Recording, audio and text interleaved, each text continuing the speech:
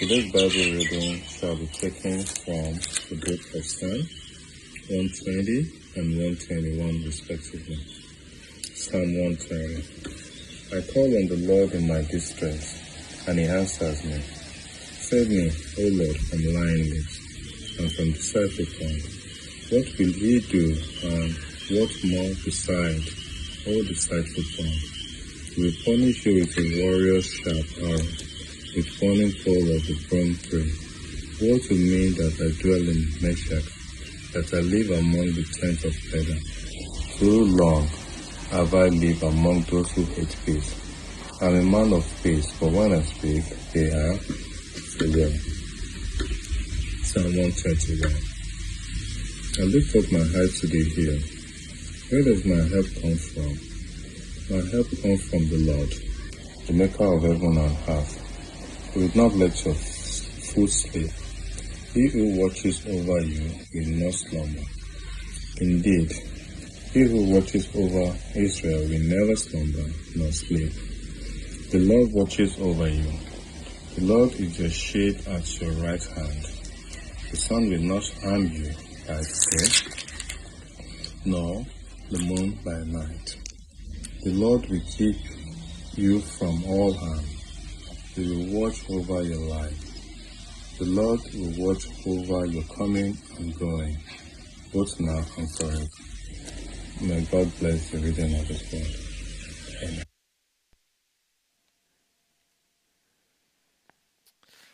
Good morning and welcome again. My name is Jonathan Hoffman. I'm the privilege of serving as senior pastor at Windsor District Baptist Church. It's so good to be with you this morning as we begin a new series through the Psalms of Ascent. We've titled this series Pilgrim Songs, and these are songs that are sung by people who are on their way up, as it were, to Jerusalem. This week marked the conclusion of the United States, along with a number of other countries, their presence in Afghanistan. And as I was reflecting and reading this week, I came across a very intriguing bit of information that I want to share with you. Over a period of 15 days, 122,000 people were evacuated by air out of Afghanistan. It is the largest air evacuation in the shortest amount of time in the history of humanity. 122,000 people airlifted out of a country. This recognizes the urgency, the need to depart.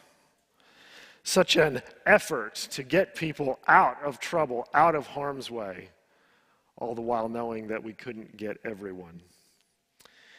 This effort of escape ties in well with where we're starting this journey in the Psalms of Ascent. These songs begin from a place of trouble, and they end in the very presence of God. The premise for this series is that salvation is a journey by faith that terminates, culminates, ends in the presence of God. And these songs are songs for that journey. In fact, this journey is one that will die without hope. And so this theme of pilgrim songs, it's meant to refresh our hearts as we travel along that way, as we travel along the journey. You could say that these pilgrim songs are songs that are born as faith gives voice to hope. Faith as it's walking. Faith as it's moving and journeying. As it goes forward, is given voice by hope. And in this voice, songs arise. These are songs for going up to God in the presence of Jerusalem. And they're songs for us as well. And I just want to look for a moment at why we might study these psalms. First of all, they evoke faith in God's power. If we're going to make this journey into the kingdom of Christ, we need to remember God's power. We need to rely on that. And these psalms evoke faith in His power. They also convey hope in God's promises. They mediate for us the truth and the certainty and the reality that God can and will accomplish the good that he's purposed to do. They also express a love for God's presence. And here we see that trinity of virtues for the Christian, of faith and hope and love. And in these songs, they express that love, that desire to be with God and to be in his presence. They're going to, in effect, carry us from exile to the altar, from a faraway place into the very place where God meets his people. And in this, and this is really cool, they will join us with Jesus on his journey. We've been going through the Gospel of Luke, and we've been working through that Gospel for a long time, and you might be asking yourself, why would we stop here?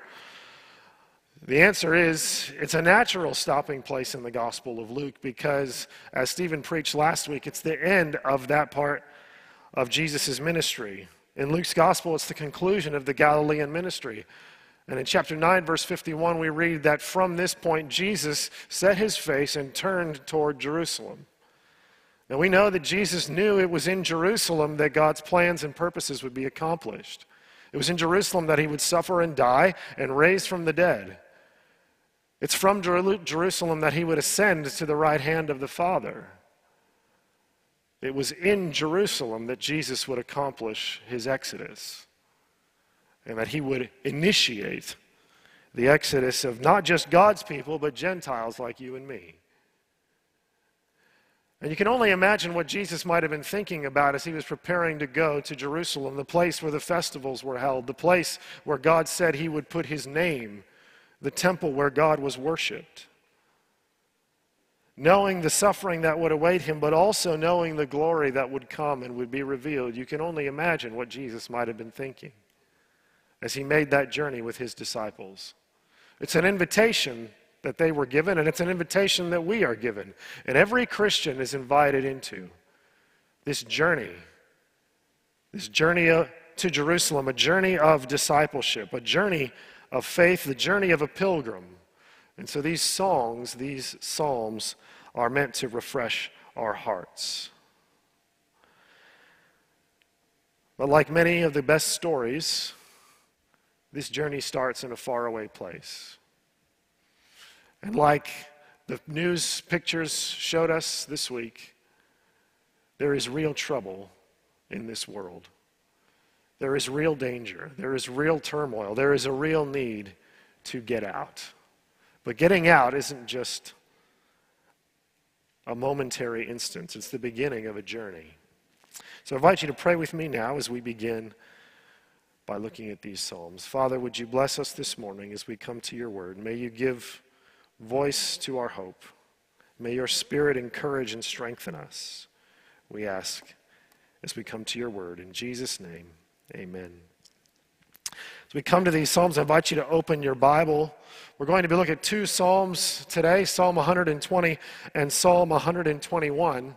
And these two psalms are in some ways antithetical or contrasting to each other. They're different. These two psalms, one is sweet and one is bitter. One is reassuring and one is disturbing. One is full of anguish and the other one is full of assurance. But when taken together, these psalms do something quite powerful, almost like you're sitting at a fine restaurant and the chef brings out a plate and you thought, I never would have put these two ingredients together. I would never have put this really acerbic, this acidic dish. I wouldn't have paired it with this really sweet element. But it's in the balance that the true joy is found. It's in taking these two psalms together that we can savor the truth and the certainty of God's promises. This is certain hope, but it comes from a place of rugged realism. And you only see that when you take these psalms together. But the thing that links these psalms together is the need for help or the desire for help. And it raises for us the question this morning, where are we looking for help? Where are you casting your eyes. That is, if indeed we're looking. If you're someone this morning who's come and you're listening to this and you're hearing this and you say, actually, I feel pretty much quite settled, then these Psalms aren't really going to speak to you. Because both of these Psalms come from a place of needing help. And it begs the question for us, where do we look for help?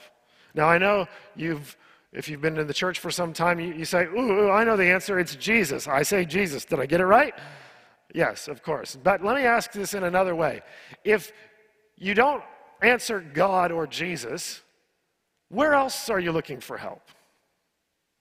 That actually might be the truer picture. Sure, we know the Sunday school answer. We know what to say. Yes, I'm supposed to look to God for help. That's where I'm looking. But if you can't say God, you can't say Jesus, where are you looking for help? Do you find it in your job? Do you find it in your sense of purpose? Do you find it in your reputation? In the things people say about you? Do you find your sense of help in your own understanding of life, in your own reason, in your own knowledge, in your ability to comprehend the world around you? Do you find your help in your financial security? In knowing that you'll have the means to get through not just this week, but maybe this year? And maybe even all the way through retirement? Do you find your help in your family? Do you find your help in your lover? Do you find your help in your coworkers? In those pieces of paper we hang on the wall that says, you've completed this degree? Do you find your help in your status? Do you find your help in your looks, in your charm? Do you find your help in knowing that you have all your comforts close at hand and that you can, at a moment's notice, if you need to, escape and immerse yourself in those comforts? Do you find your help in your skill? In the thing that makes you you? Where are we looking for help, if indeed we're looking at all? But these Psalms, when paired together, they bring to us this overarching theme that we will see God's help when we seek God's presence. This is not to say that God is not helping you when you're not seeking His presence. That's not what this is saying.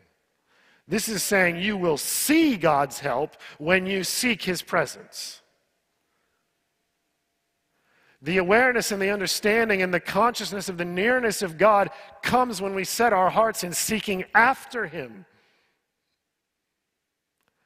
Yes, by His grace, you may, through the revelation of the Spirit, be given insight into just how He's protecting you and how He's helping you at any given time, but you won't have the constant assurance and the recourse of knowing that your helper is near until you have set your heart to seek His face.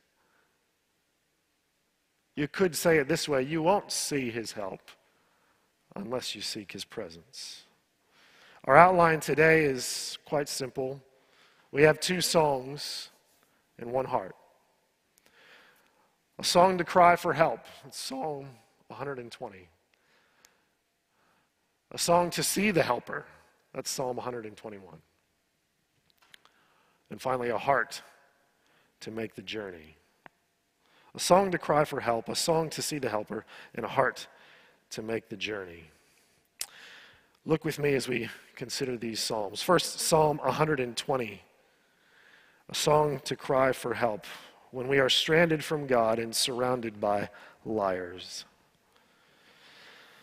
Psalm 120, a song of ascents or for going up. I call on the Lord in my distress, and He answers me. Save me, Lord, from lying lips and from deceitful tongues. What will He do to you, and what more besides, you deceitful tongue? He will punish you with a warrior's sharp arrows, with burning coals of the broom bush. Woe to me that I dwell in Meshech, that I live among the tents of Kedar. Too long have I lived among those who hate peace. I am for peace, but when I speak, they are for war.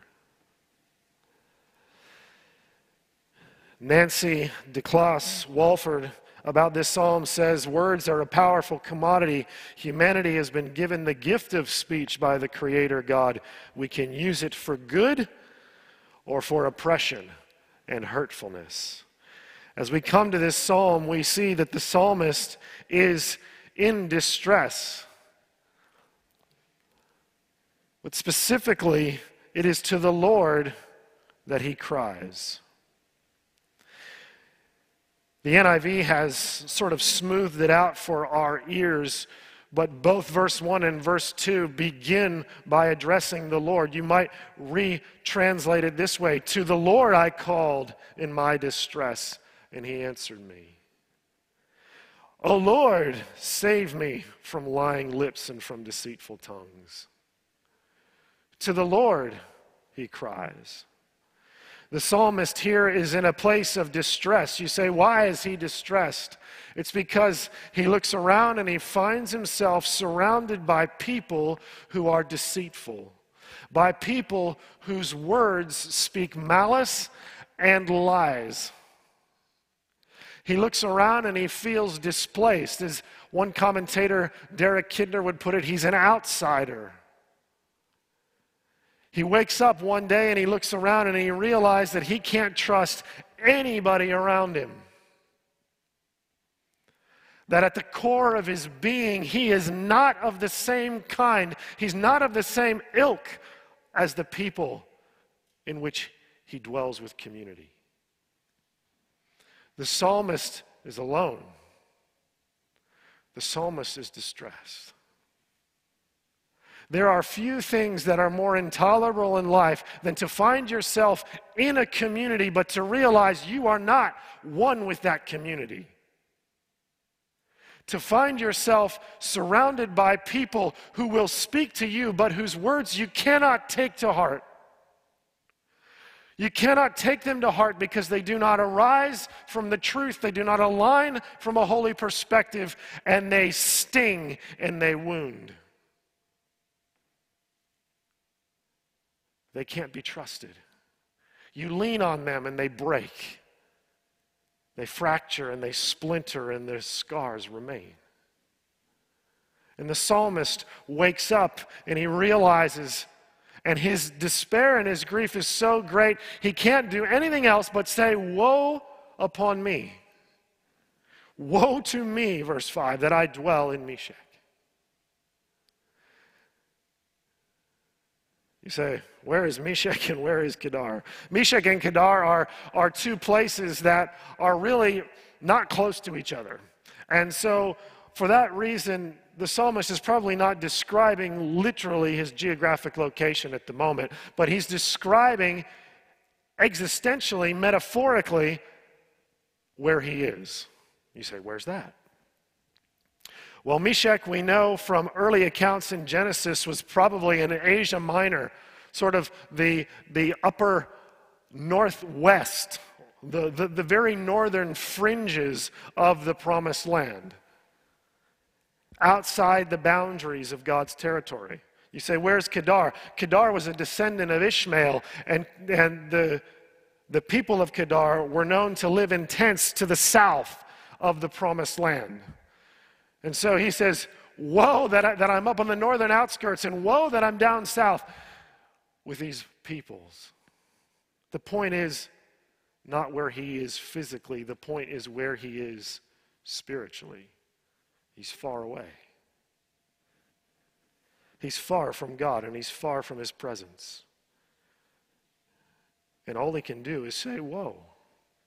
Now, you don't call down woe on yourself until you're actually in despair. The cry of woe is the cry of death.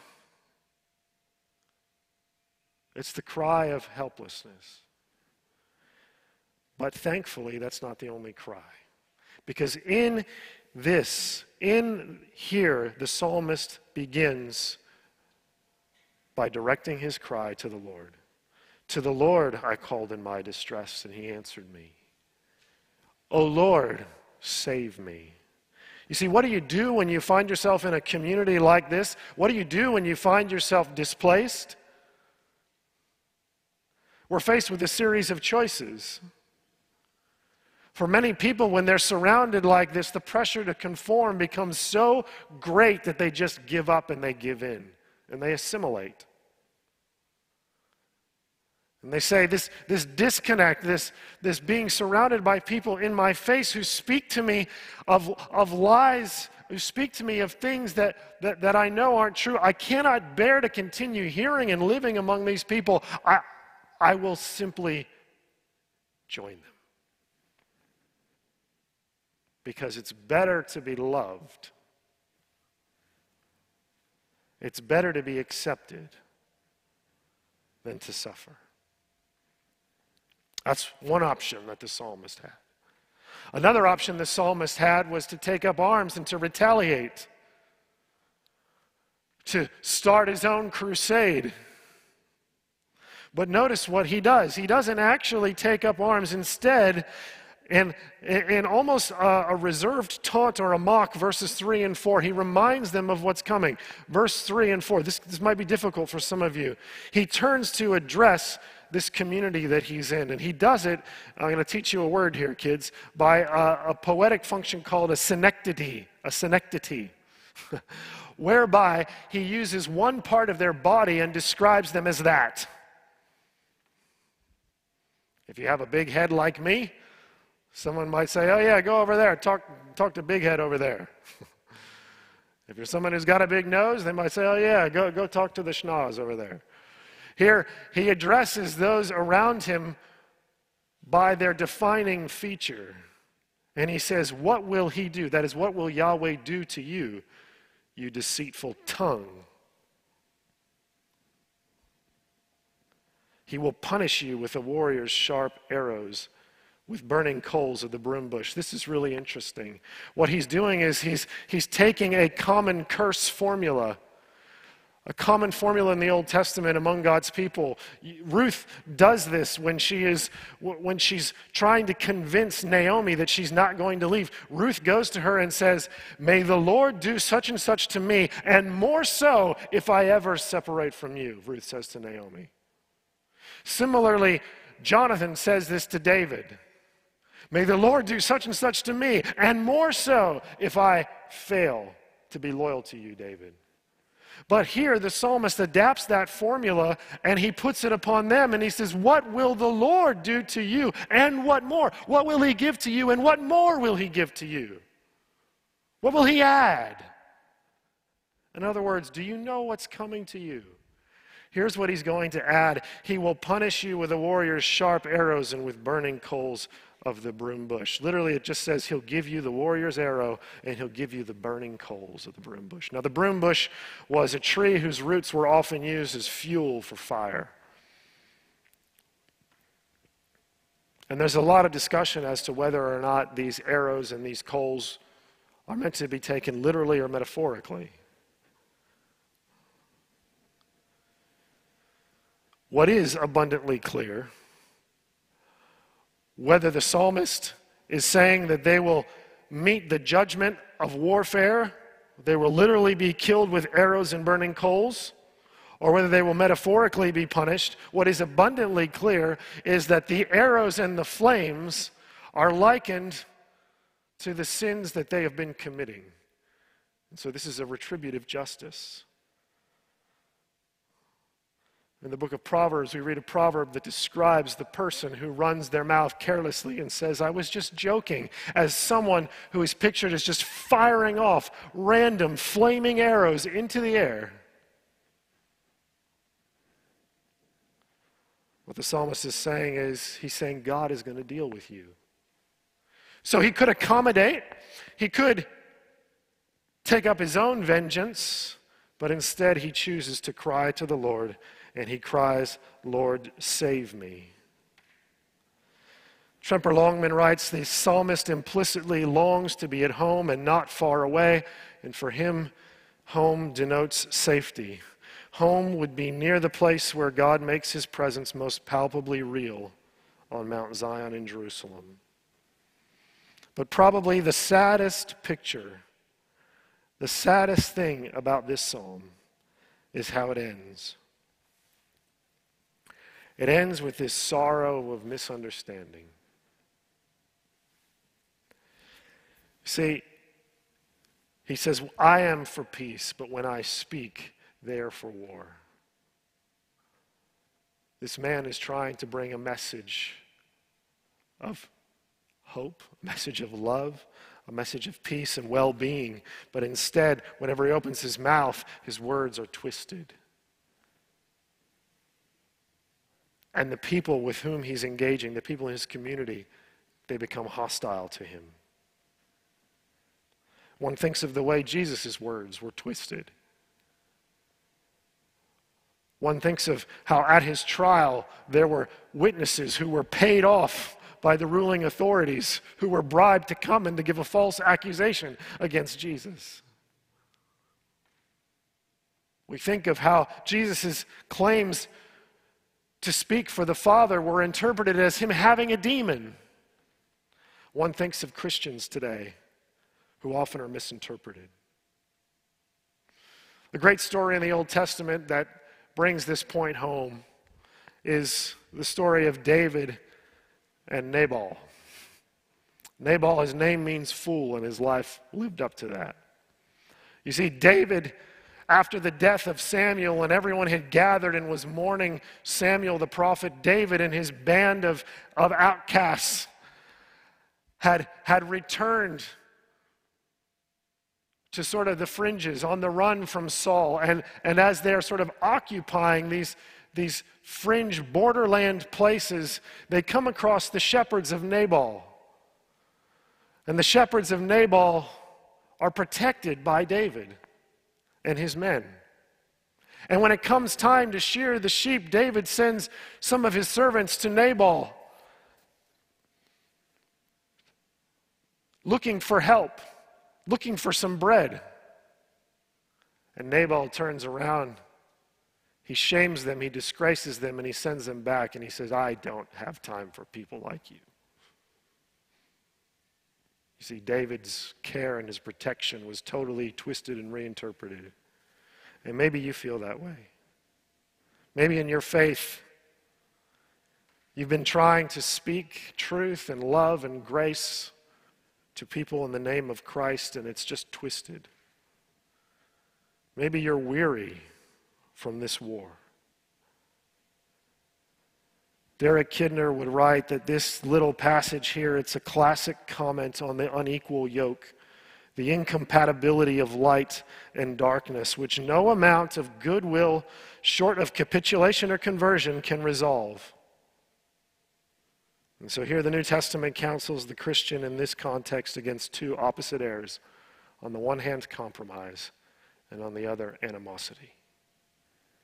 What do we do when we find ourselves in this place? This is a really important question. Because as Christians, this is our reality. We cry to the Lord for deliverance. Now, I'm suspecting that many of us are waking up to this reality right now. If you've been raised in Sydney your whole life and you thought sort of the natural progression of your life was to go from one comfortable suburban lifestyle in your parents' home to your own comfortable suburban lifestyle in your home, you're getting a cold glass of water dumped right over your face right now because globally we are in turmoil. Because whether you look at the climate, whether you look at our health conditions, or whether you look at national politics, wherever you look, there is turmoil right now. And as a culture and as a society, we are being drawn closer and closer together so that we can be pushed aside to the margins. If there is something within you that yearns, this is not right, can I tell you, this is a song for you. Because this is a song that cries to the Lord for help. The next psalm we see is Psalm 121. You're probably much more familiar with this. And here is a song to see the helper when we remember the reason that we will arrive safely home. If Psalm 120 is a psalm of someone who is looking down at his situation and seeing hopelessness and is forced in pain and anguish to look up, the Psalm 121 is a psalm of somebody who's already left.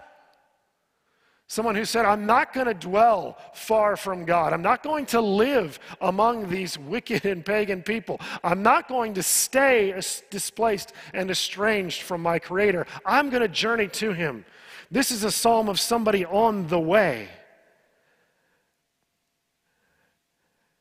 And if the question of where is my help comes out of pain in Psalm 120, here the question of where is my help comes out of a joyful reminiscence, a joyful remembrance. Psalm 120 is a psalm that shows the ever-expanding care and providence of God. It begins with a question, but the substance of the answer is what makes this psalm so glorious and beautiful. Note the interchange of I and you. Some scholars have suggested that this psalm would be sung by one person asking the question and then a series of other people going around in a circle answering the question. And I want you to have that in mind as I read it for you now. Psalm 121, the speaker begins, I lift up my eyes to the mountains, where does my help come from? The psalmist is looking up. A look to the mountains is a look for stability, a look for permanence, a look for some sort of strength. And the answer is given, my help comes from the Lord, the maker of heaven and earth. My eyes look to the mountains for help, but my help comes from the one who made the mountains. You need to look a little higher. The one who created the cosmos. And then another speaks, he will not let your foot slip. He who watches over you will not slumber. Probably better translated as a wish. May he not let your foot slip. May he who watches over you not slumber. And the answer given, indeed he who watches over Israel will neither slumber nor sleep. The one who sees the entire people of God sees you. And he sees your foot. And he sees where you trod. And then the next person in the circle might answer, the Lord watches over you. The Lord is your shade at your right hand. The sun will not harm you by day, nor the moon by night. This proximate comfort, providing relief for your weariness. But the one watching over to provide relief also provides protection from the forces that are too big for you. From the greatest powers in the heavens, the sun and the moon. And finally, the last voice picks up the same theme and the answer moving along in the circle. The next says, the Lord will keep you from all harm. You see, he won't just comfort you, he'll protect you. Keep you from all harm. He will watch over your life. The Lord will watch over your coming and going, both now and forevermore.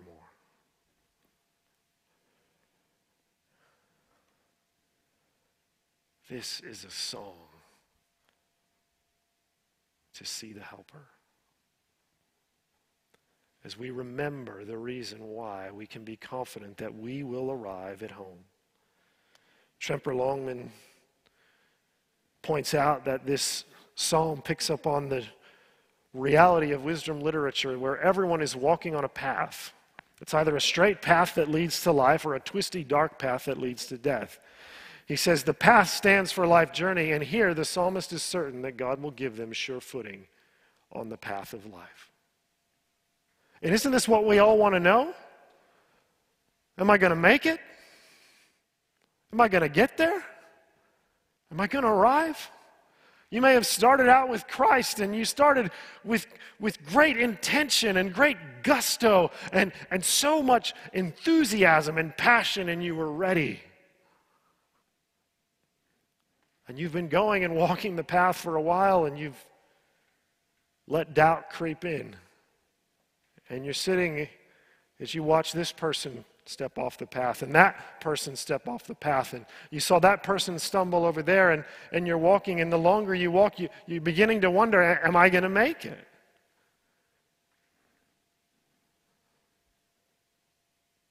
The assurance here is that God will keep you in the path of life, and you will arrive at the destination. You will make it. Again, Derek Kidner says here, he says, here is living help. Primary, personal, wise, immeasurable. Brothers and sisters, we need more than a guidebook. We need a personal God. We need more than tips and tricks. We need a shepherd. We need more than an impersonal force. We need something greater than fate or fortune or karma. We need a personal creator. We need not just vague notions of the truth. We need the truth. We don't just need to think about salvation, we need to be made wise about salvation. And we need such supply that it can never run out.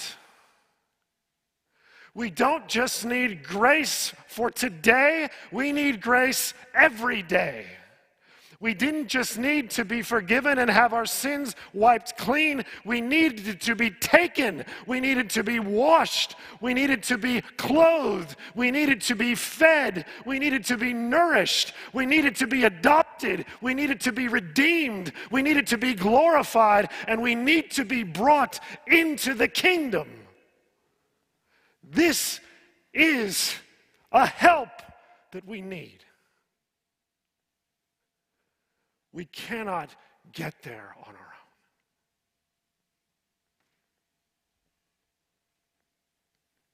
But here is help. Here is help. You see, the perspective is one of looking for help, but the position is one who is on the journey.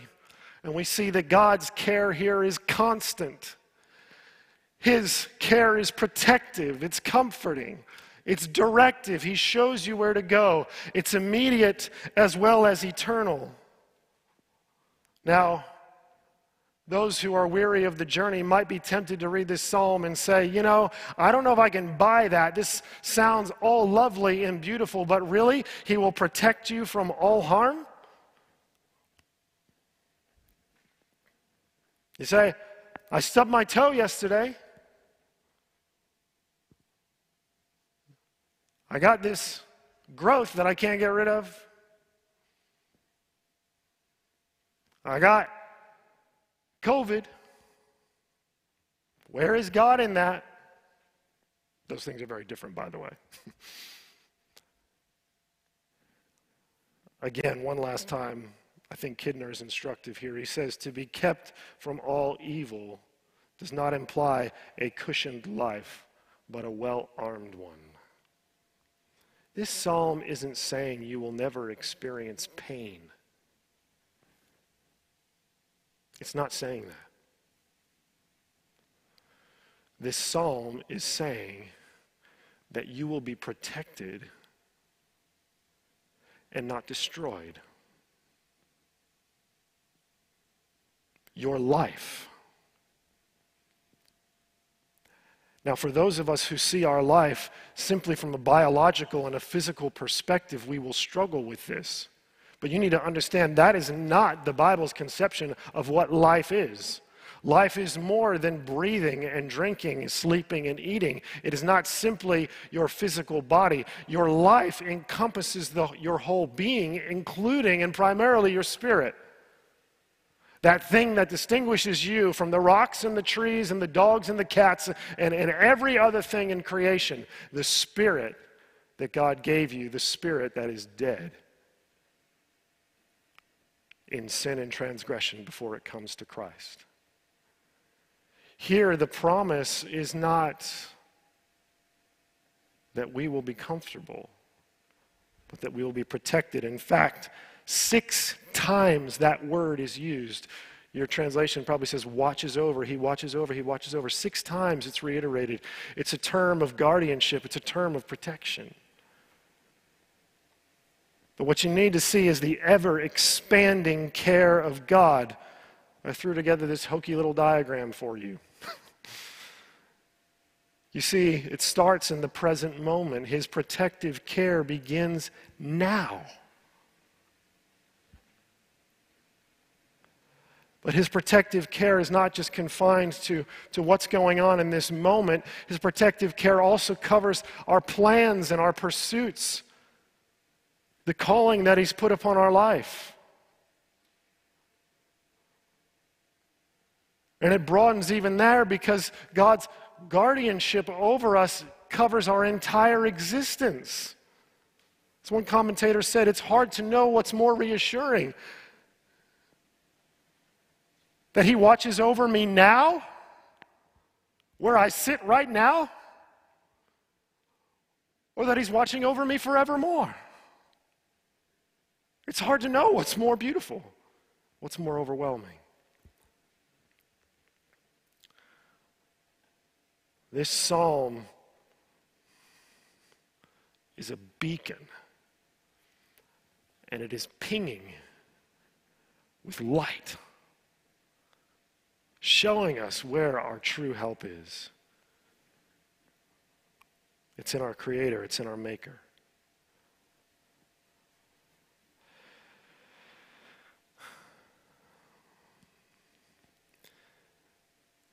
You see, this picture was not entirely complete until Jesus would make his own journey to Jerusalem. And he made that journey to Jerusalem because he was obedient to his Father out of love for the Father and out of love for us. When we grow weary of the world, brothers and sisters, we're to turn our hearts to Christ. He will surely see us through. Jesus suffered that he might understand. He took on flesh that he would be made like us so that we could be made like him. Hebrews says, consider him who endured such opposition from sinners so that you will not grow weary and lose heart. To be a Christian means to recognize that I am not at home in this world. And if you're trying to make your home in this world, stop. It's killing your faith.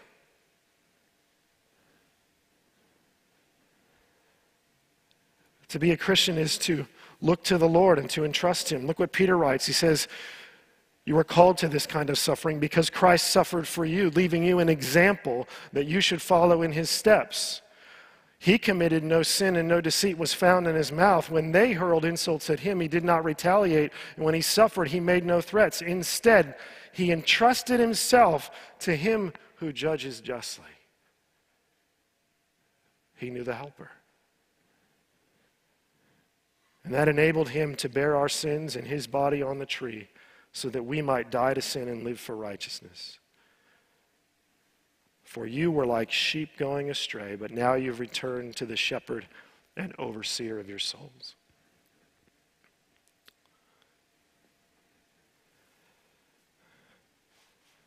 Do you have a heart that's ready for this journey? The first thing you have to decide is if you're going to leave.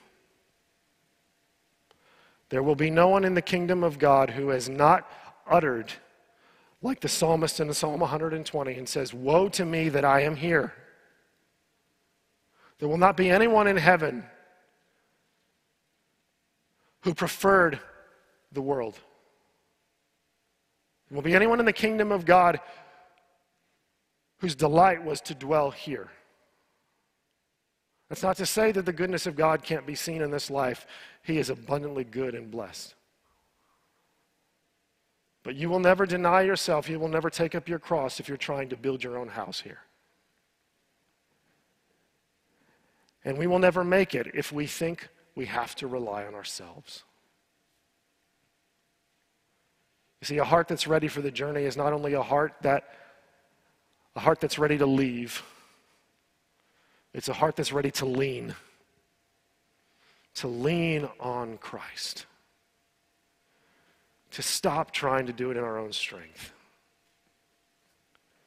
to trust his protection.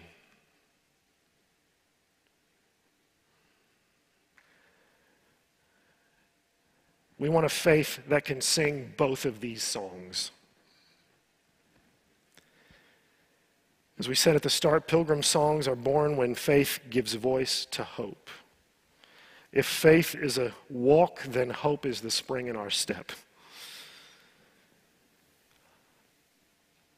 While faith is sojourning, hope is singing. As faith moves, hope motivates, and where faith charts a course, hope has already anchored.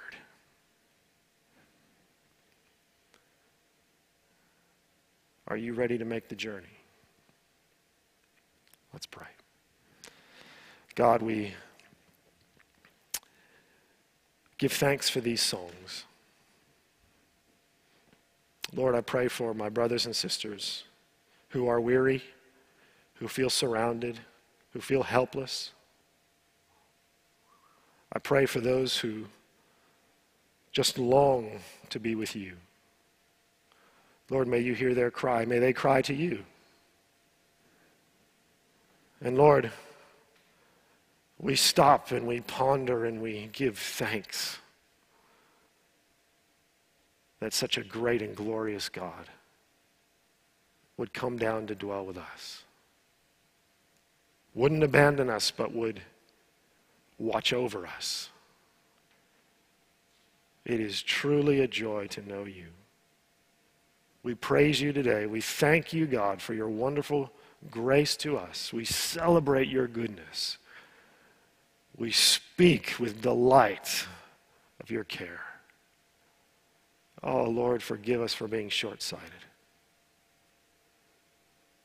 And Lord, may we all meet on that day in your presence. In Jesus' name and for his sake, amen.